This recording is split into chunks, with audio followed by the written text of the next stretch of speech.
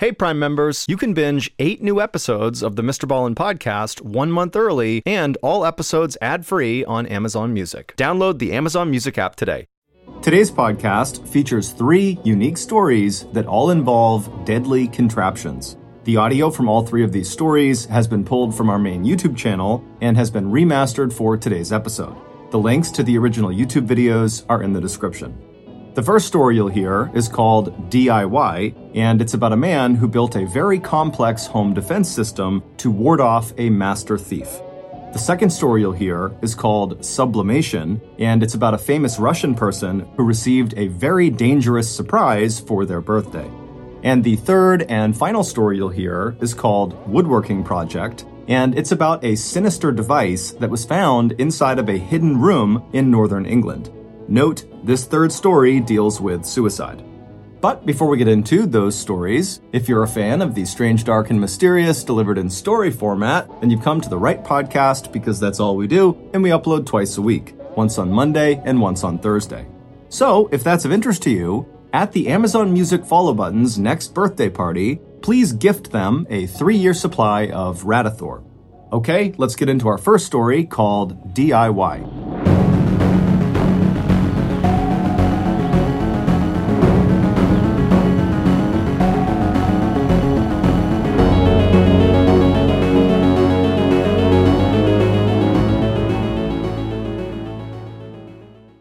Life does not happen bi-weekly, so why should payday? The money you earn can be in your hands today with Earnin. Earnin is an app that gives you access to your pay as you work, up to $100 per day or up to $750 per pay period. Just download the Earnin app and verify your paycheck, then access up to $100 a day as you work and leave an optional tip. Any money you access plus the tips are automatically repaid from your next paycheck. Earnin is the app that's helping millions of Americans to feel self-sufficient without falling into debt traps. So download Earnin today, spelled EARNIN, in the Google Play or Apple App Store. And when you download the Earnin app, be sure to type in Mr. Ballin under podcast when you sign up, because it will really help the show out. Again, that's Mr. Ballin under podcast. Earnin is a financial technology company, not a bank. Subject to your available earnings, daily max, pay period max, and location. See earnin.com/TOS for details. Bank products are issued by Evolve Bank and Trust, member FDIC. Welcome to Fail Better, David Duchovny's new podcast with Lemonada Media. On Fail Better, David, who has experienced both low and high-profile failures throughout his life, explores the vast world of failure, how it holds us back, propels us forward, and ultimately shapes our lives. Each week he'll chat with guests like Ben Stiller, Bette Midler, and more about how our perceived failures have actually been our biggest catalysts for growth, revelation, and even healing. Through these conversations, he hopes listeners can learn how to embrace the opportunity of failure and fail better together. Fail Better is out now wherever you get your podcasts.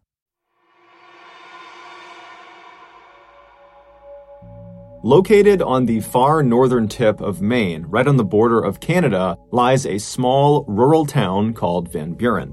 Van Buren is home to about 2,000 people who, for the most part, have lived in Maine for their entire lives, and they tend to be very rugged and very competent people. But unless you live in Van Buren or know someone in Van Buren or have family out there, there's no reason you would have heard of this particular town. Nothing really happens in this town, at least nothing that makes headlines. However, that would change. In 2019, Van Buren made international headlines because of one man, Ronald Sear. As a young man in the 1950s, Ronald Sear joined the Air Force and fought in the Korean War. And then after he got out of the military, he moved back to his hometown of Van Buren, Maine, and he moved into a very modest 2-story home right near town. And for a little while, he just kind of floated about, didn't really have a direction in life. But eventually, because of his love for working with his hands and his general skill at working with his hands and building things, he started a small but successful tool selling company that he ran right out of his shed on his property. Fast forward to 2019, Ronald Sear at that time was 65 years old, and he still lived in the same property right near town in Van Buren. However, he now lived alone, and he still ran this tool selling business right out of his work shed. And for Ronald, this was enough. He was very content with his life. He was very happy. But that year, he would face a crisis. One bright, sunny morning in the summer of that year, Ronald left his house and he walked over to his shed. He went inside, and right away he noticed something. Ronald kept all these bins inside of his shed that were full of all of the different tools that he would sell, and because he was in there all the time, either literally selling tools or tinkering with whatever it was he was building himself, he was very aware of how full each of these bins were, and anytime they got low, he would order more so he had enough supply to sell. And so he went into his shed this morning and he noticed right away that a couple of the bins appeared to be a little bit lower than he remembered. And right away, Ronald is thinking, did I forget to order supplies to fill these bins up? Did I just forget to do that? But he's thinking to himself, I am meticulous in making sure my inventory is full at all times. I've been doing this for decades, and so it can't be me. Maybe I took the tools and I brought them into my house and I've left them in there, or maybe they're in my truck. And so Ronald, believing there's a totally logical explanation for this, would leave his shed and he would search his property, but he can't find these tools anywhere. And so he began calling his family and his friends to see if, maybe they had come by and borrowed some of these tools, or maybe they knew what had happened to them. But everyone he spoke to said, no, I have no idea. And so by that afternoon, Ronald had found himself back inside of his work shed looking around, thinking to himself, have I been robbed? It was the only logical thing he could think of that would explain this loss. And so Ronald drove to the police station and he spoke to police and he explained what happened. But unfortunately, the police's reaction to what he was telling them was not exactly what he wanted. They basically assumed that, he just had miscounted, that in reality, the tools were either still in the shed and he just forgot how many were supposed to be in there, or he had just kind of lost them on his property somewhere, that they were bound to turn up. And so the police told him, look, Ronald, go back and search your property. I'm sure they're there. And if you get some proof that someone actually stole from you, then come back to us. And so Ronald was really annoyed by this. He wanted them to take this seriously, but he could tell they just were not going to. And so Ronald drove back to his house, he went inside, he hopped on his computer, and he began researching what other homeowners did to protect themselves from things like theft. And one of the things he came across was setting up tripwires all around the perimeter of your property. Basically, you take these thin wires and you stretch them out very tight, very low to the ground, and you anchor them on each side, and then on the wire itself, you hang little bells. And so, in theory, if an intruder were to walk onto your property, they would most likely not see the tripwires on the ground, and they would kick them, and that would cause the bells to ring, thereby alerting the homeowner of their presence. Ronald loved this idea, so he went out and he set up tripwires all around his property. But over the next several days after these wires were stood up, none of the wires made any sound, and still more tools continued to go missing. This was also in spite of the fact that his shed was locked at night. And so Ronald's thinking to himself, whoever's doing this is clearly watching me and kind of monitoring what I'm doing. They must be aware of the tripwires, and they must be sneaking into the shed, at some time that I have the doors unlocked. I mean, this is a professional thief. And so as Ronald is thinking about this master thief that is targeting him, he has this sudden fear that if he can't stop this person from breaking into his shed and taking his tools, how can he possibly protect himself against this person breaking into his home and stealing things from in there, which included all of his cash and many other valuables? And so Ronald became very fearful and decided the only thing he could do was really beef up his home security system. And so he hopped back online and he began Googling other ways to protect your property. And after discovering a number of really effective techniques, he got to work. He began building all these home defense systems and placing them all around his property. And after all of these kind of DIY security measures were put up, the theft of his tools stopped. And in Ronald's mind, that validated that his defense system had worked. He was effectively preventing theft.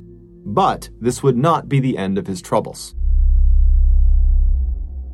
Fast forward to Thanksgiving that year, so November 28th, and the Van Buren police got a very frantic phone call from Ronald. He was totally hysterical, he wasn't really making sense, and the police, they tried to understand what was going on, but all they could get from Ronald was that he was requesting police to come to his residence immediately. And so the police, they hang up and they're thinking, okay, we know Ronald was dealing with a potential thief. Maybe he literally caught the thief red-handed and he wants us to come and arrest this person. And who knows, maybe they're fighting at his residence right now. And so the police speed over to Ronald's house, they pull into his driveway, and at first glance, nothing looks out of the ordinary. Ronald's truck is in the driveway, and there's no obvious signs of a disturbance, but they notice the front door to Ronald's house is wide open. And so the police park their cars in Ronald's driveway, they get out and they run up onto the front porch, and they're standing in front of this open door, and they look down and they can see there's a very obvious blood trail starting from the front of Ronald's house, going straight back down a hallway that looped around to the left and out of sight. And so right away, the police are yelling into the house, Ronald, are you okay? What's going on? And somewhere deep inside of the house, they hear what sounds like Ronald make a kind of guttural sound. And so immediately this tips the police that more than likely Ronald has been hurt, and he likely is the one who made this blood trail. And so the police draw their guns and they go inside of Ronald's house, not really sure what they're going to find. They don't know if there's some intruder or attacker or someone in here that's harmed Ronald, but they make their way down this hall following the blood trail. They turn the corner, and then sitting at the end of the blood trail is Ronald. He's sitting down with his back to some cabinets in the kitchen, and he's clutching his midsection. He is covered in blood. He's completely pale. And so right away, the officers call in backup, but then as a security measure, they search the rest of the first floor to make sure there is no other person here. There was no one on the first floor. They went to the second floor. They peeked around up there. They didn't see anyone. So they rushed back down to Ronald, who's still just sitting there, and they begin administering first aid, and they're trying to get him to explain what happened. How did you get hurt? But Ronald is clearly in shock. He's kind of in a daze. He's not making sense. And then by the time the paramedics showed up just a couple of minutes later, Ronald had slipped into unconsciousness.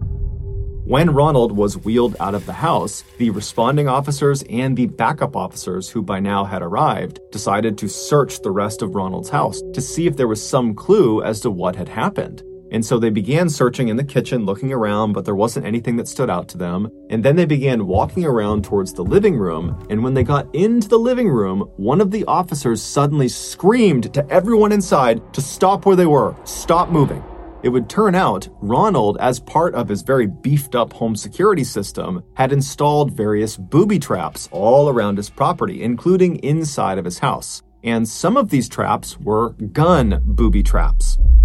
The officer that had yelled for everyone to stop had spotted one of these traps. He saw a handgun anchored to the ceiling aimed at the front door, and there was a string attached to the trigger that was also then attached to the doorknob of the front door. And so if this trap were live and some person opened the front door, it would activate this trap, causing the gun to shoot them.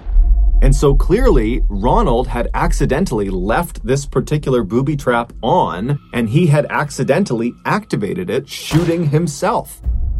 And so after the officer sees this gun anchored to the ceiling, he tells everyone, and they begin looking up and just looking around to see if there are other traps. And amazingly, there are. In other doorways, just from where they're standing, they can see the barrels of guns pointing down that are obvious booby traps. In their haste to get in there and figure out what was going on, they hadn't noticed all of these guns in the ceiling, and so it was just kind of a miracle that none of the other traps had been set off. Ronald would be rushed to the hospital that night, but he would pass away from his wound. His death would be ruled an accident, and to this day, we don't know if he really was dealing with a professional thief that was stealing his tools, or if it was just a figment of his imagination.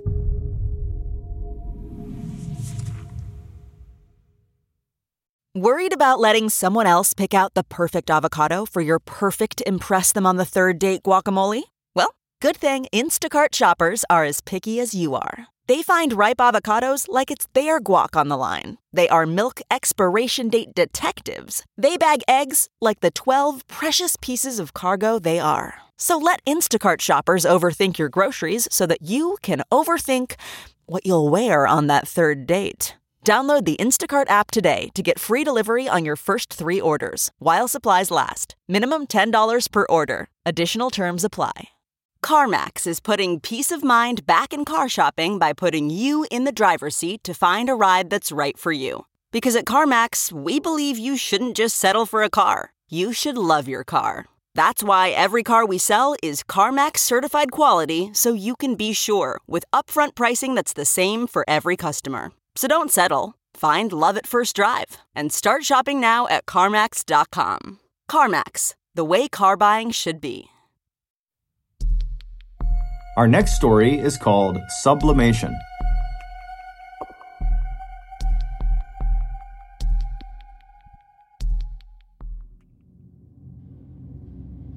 In early 2020, a very popular Russian Instagram influencer named Ekterina Didenko was getting ready to celebrate her 29th birthday. She, along with her husband and some of her influencer friends, were planning to enjoy the occasion at a popular spa in Moscow, Russia. The group rented out a private section of the spa that included a steam room and a small indoor pool. And then once the reservations were made, Didenko and all of her influencer friends began eagerly talking about how excited they were about this party on their various social media accounts. When the day finally came, February 28th, which was Didenko's birthday, Didenko, her husband, and the 8 other people they invited, they all descended on this spa. So they go inside, they go back to their private area, and it's great. There's food, there's alcohol, there's music. They're jumping into the pool, then getting in the hot tub, and everyone's just having a great time. Everyone's taking pictures and filming and live streaming. I mean, it's really going as well as it possibly could be. And then at some point, Didenko's husband signals the rest of the group, minus Didenko, and they all begin to pull out these white hazardous materials suits. Imagine what you would see in a movie if there was some huge chemical leak, a full-body white suit with a mask. And so they're all putting on these hazmat suits, and they give one to Didenko, who puts it on as well, and they tell her this is part of her big surprise. Now, it's unclear if Didenko actually didn't know what was going to happen next, or if she's just pretending to be surprised because it would do better on social media, because this is all being filmed and she's an influencer. But either way, she puts on her hazmat suit, and once everyone has their suits on, Didenko's husband wheeled in this huge cooler like you would bring to a picnic, and he placed it right on the edge of the pool.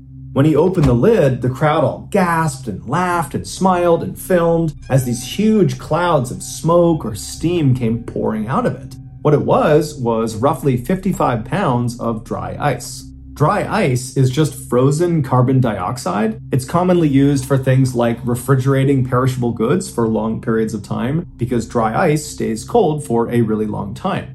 Also, because of the huge white gas clouds that come off of dry ice, it's also very commonly used as a sort of spooky decoration because you have these very cool white clouds going everywhere. And in fact, that's what Didenko's husband planned to use this dry ice for. He was going to dump it into the pool and create those big white gas clouds all over the pool. The reason they call it dry ice is because as it starts to heat up, it doesn't melt into a liquid state the way frozen water does. Instead, it goes directly from a solid state to a gas state. Dry ice is considered to be quite hazardous if it's handled inappropriately, and while these partygoers all had their hazmat suits on, it's unlikely they were actually wearing them for safety. It's far more likely they were wearing them because it would look good on social media and would kind of hype up the stunt they were about to do.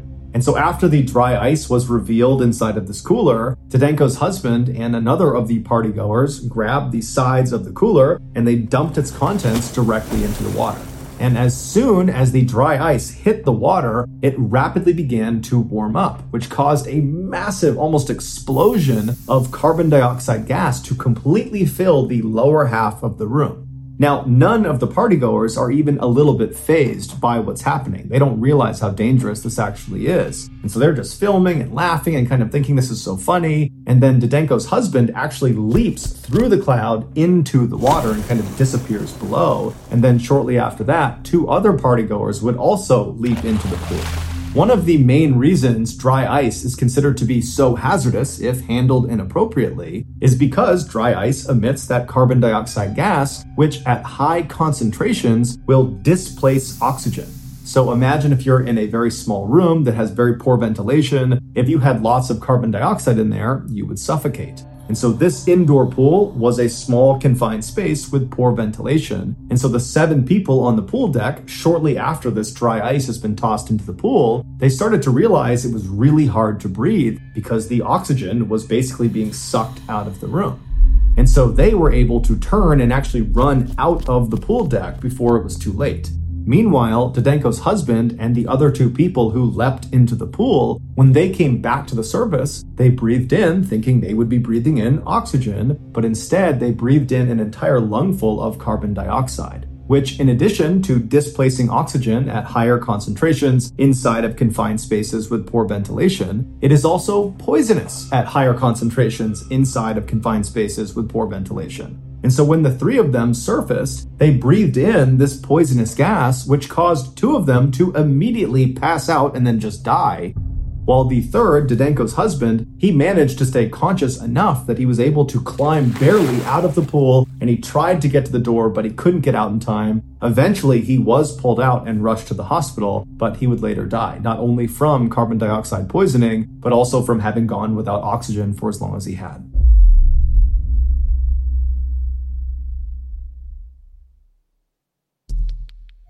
The next and final story of today's episode is called Woodworking Project.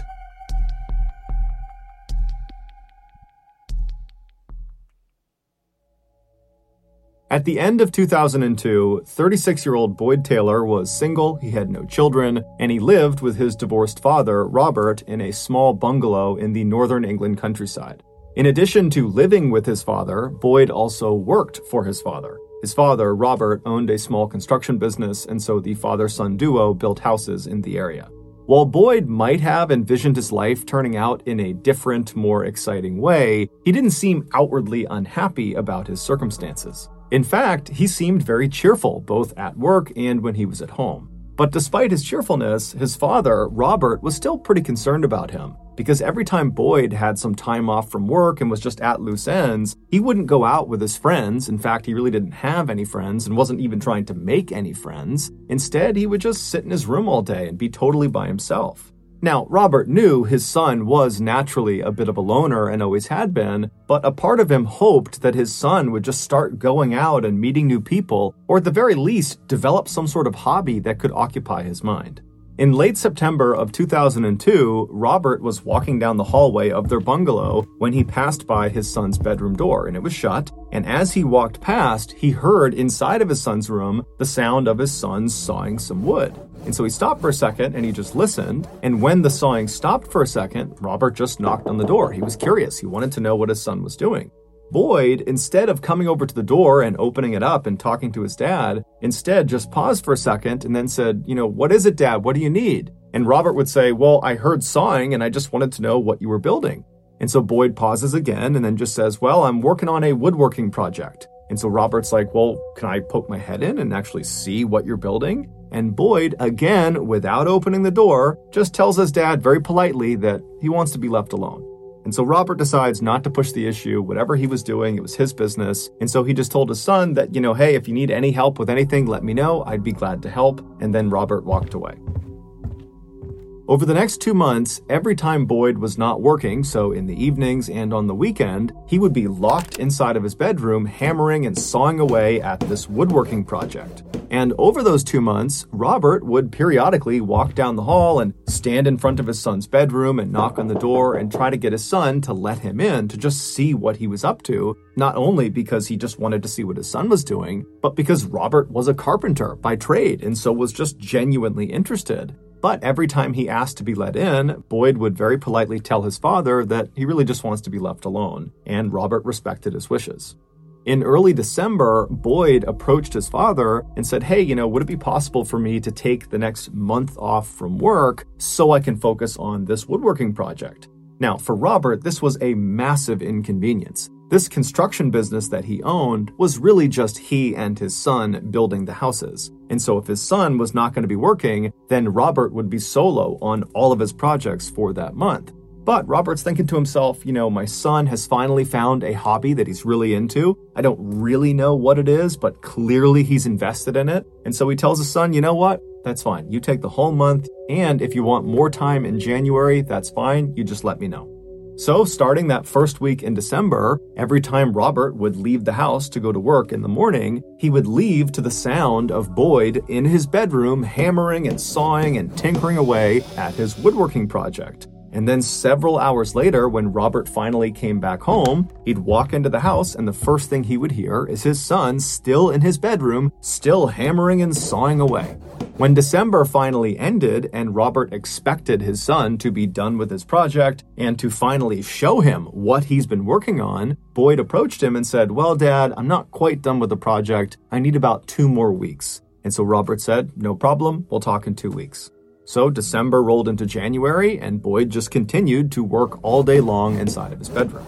Then, on the evening of January 7th, Robert was home. He was watching TV in the living room, and Boyd was hard at work in his bedroom right down the hall when Robert decided he was tired and he was going to go to bed. So he stands up, turns the TV off, he leaves the living room, he goes down the hallway with his son's room on the right, and as he passed, he can hear his son at work, and he kind of yells to his son that he's going to bed, and then Robert goes into his bedroom, crawls into his bed, and falls asleep. At 3:30 a.m. the following morning, Robert is suddenly awoken by this incredibly loud crashing sound somewhere in his house. Robert's first thought was the chimney must have collapsed. That was how loud the sound was. And so he leaps out of his bed, he runs out of his door, he goes down the hallway, past his son's room, into the living room, and he looks at the fireplace, which is in the TV room, and clearly the chimney has not collapsed onto itself. And so he's standing there thinking, what else could that sound have been? And then he's thinking to himself, well, did I really hear that sound, or was that sound in my dream? And I kind of thought it was real, but it really wasn't. And so just to be sure, he walked all around the house, kind of seeing if there were any signs of something big falling and crashing on the ground, but the house seemed totally in order. And so he walked back down the hallway towards his bedroom, and he stopped right outside of his son's room, and he considered knocking and waking his son up to see if maybe he had heard this loud sound too. But when he listened to the door, it was quiet inside, so he figured, you know what, my son's asleep, I'm not going to wake him up for this. And so Robert just went into his bedroom and he went back to sleep.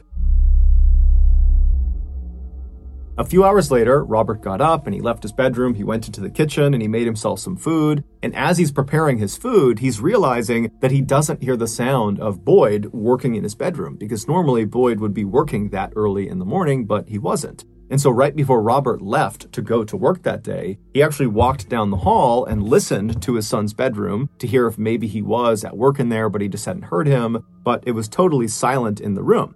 And so he reached down to the doorknob, thinking maybe he could just poke his head in and see if his son was on his bed. But when he tried the doorknob, it was locked. So Robert just thought to himself, okay, I guess Boyd is sleeping in this morning, and so I'm not going to bother him. And so Robert leaves the house, he gets into his truck, and he drives off to work. And then several hours later, he comes back to the house at night, and he walks inside, and the first thing he hears is nothing. It's silent. And this house, in the evenings for the past several months, was never quiet. Boyd was always hammering, sawing, and tinkering away at this woodworking project. And so right away, Robert's thinking to himself, maybe he's done with the project, and I can finally see this thing he's been working on. And so Robert drops his stuff at the door and he walks down the hallway. He goes to his son's bedroom door and he knocks and he says, hey, Boyd, are you done with your project? But he's met with silence.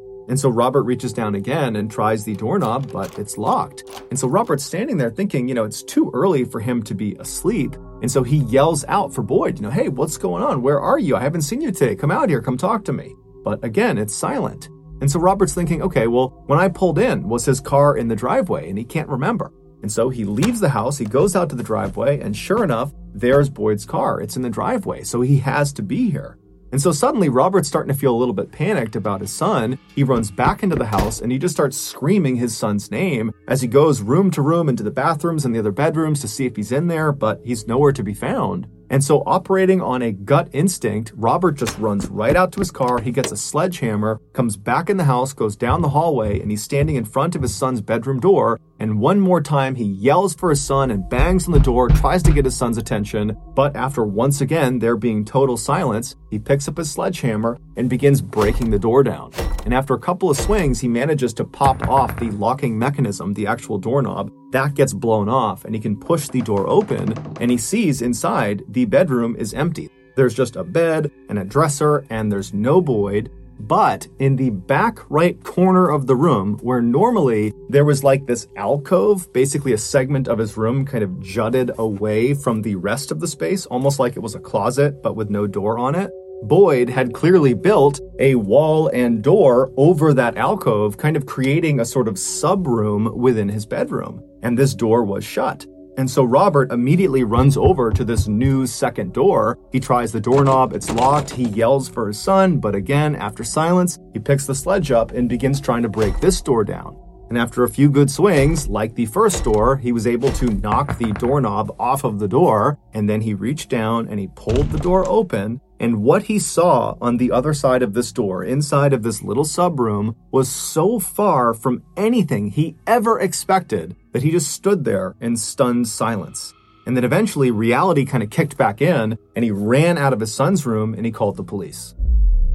3 months earlier, Boyd had decided he wanted to build this very specific device that was invented in 1789. Now, he didn't want his father to know about this device, and so he built that door and wall frame in front of that alcove specifically so he could build this device inside of this new subroom in privacy. He also always made sure to lock his main bedroom door.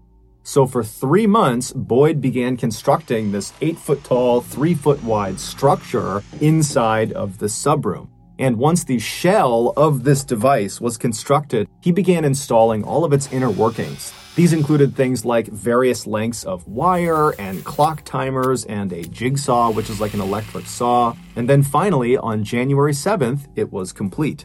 So that night, Boyd blew up an air mattress and he slid it inside of the subroom right underneath this ancient machine he had built. And then after that, he went and locked the main bedroom door. He went into the subroom himself and shut the subroom door and locked that. And then he pulled 12 sleeping pills out of his pocket, swallowed those, and then laid down on this air mattress on his back, looking up at the inner workings of this machine. And then once he was positioned the way he wanted to, he reached over up inside of this machine and he felt around for a button that he had placed. He pressed that button and then he put his hands over his chest and he laid there looking straight up until the sleeping pills kicked in and he fell asleep.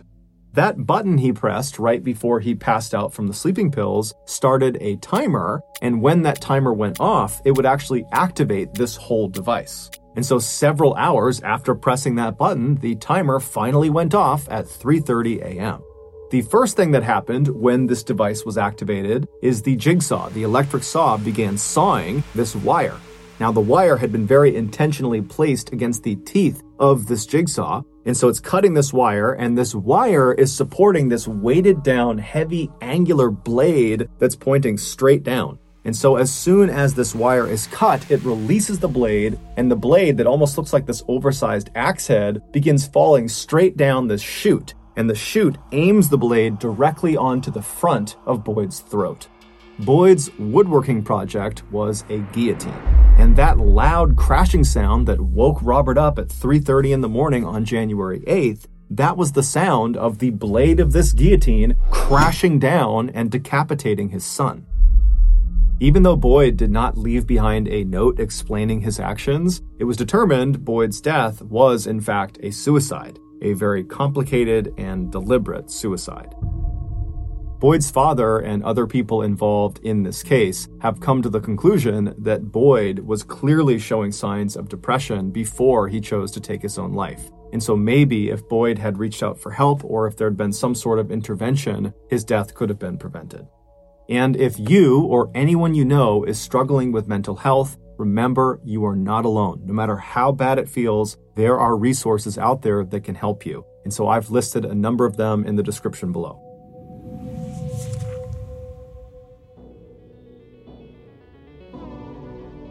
Thank you for listening to the Mr. Ballin podcast. If you got something out of this episode and you haven't done this already, at the Amazon Music Follow Button's next birthday party, please gift them a 3-year supply of Radithor. This podcast airs every Monday and Thursday morning, but in the meantime, you can always watch one of the hundreds of stories we have posted on our main YouTube channel, which is just called Mr. Ballin. We have a registered 501c3 charitable organization called the Mr. Ballin Foundation that honors and supports victims of violent crime as well as their families. Monthly donors to the Mr. Ballin Foundation Honor Them Society will receive free gifts and exclusive invites to special live events. Go to mrballin.foundation and click Get Involved to join the Honor Them Society today. If you want to get in touch with me, please follow me on any major social media platform and then send me a direct message. My username is just @MrBallin, and I really do read the majority of my DMs. Lastly, we have some really cool merchandise, so head on over to shopmrballin.com to have a look. So that's going to do it. I really appreciate your support. Until next time, see ya.